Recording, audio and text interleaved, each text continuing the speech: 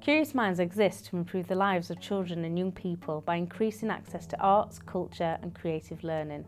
One way we do this is by supporting schools and arts organisations to offer the Arts Award qualification to the young people they work with. The Lowry were an Arts Award Good Practice Centre in 2015 to 2016 and continually embed Arts Award across its broad range of learning and engagement programmes for children and young people aged 5 to 25. In these podcasts, you'll hear from Lindsay O'Sullivan, who is the Director of Learning and Engagement for the Lowry, and Jenny Riding, who is the Youth Employability and Skills Manager. Both are Arts Award advisors at all levels.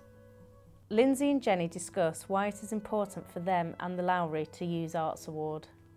And it's really important for me to run Arts Award because it's embedded into our programme. So young people who wouldn't achieve qualifications in a traditional formal education setting get the opportunity to use their creativity and achieve a qualification that's nationally recognised, but that also is fun for them as well.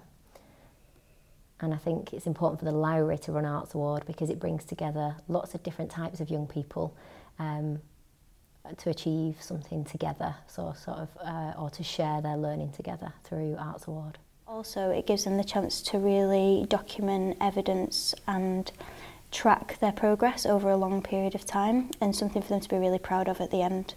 It's really important for the Lowry to run Arts Award as well because we want to make sure that young people see the arts as a viable career option as well as something that can be measured and is tangible, and I think it helps us sometimes allow young people to feel like they can use their experiences and capture them in a way that helps them move forward.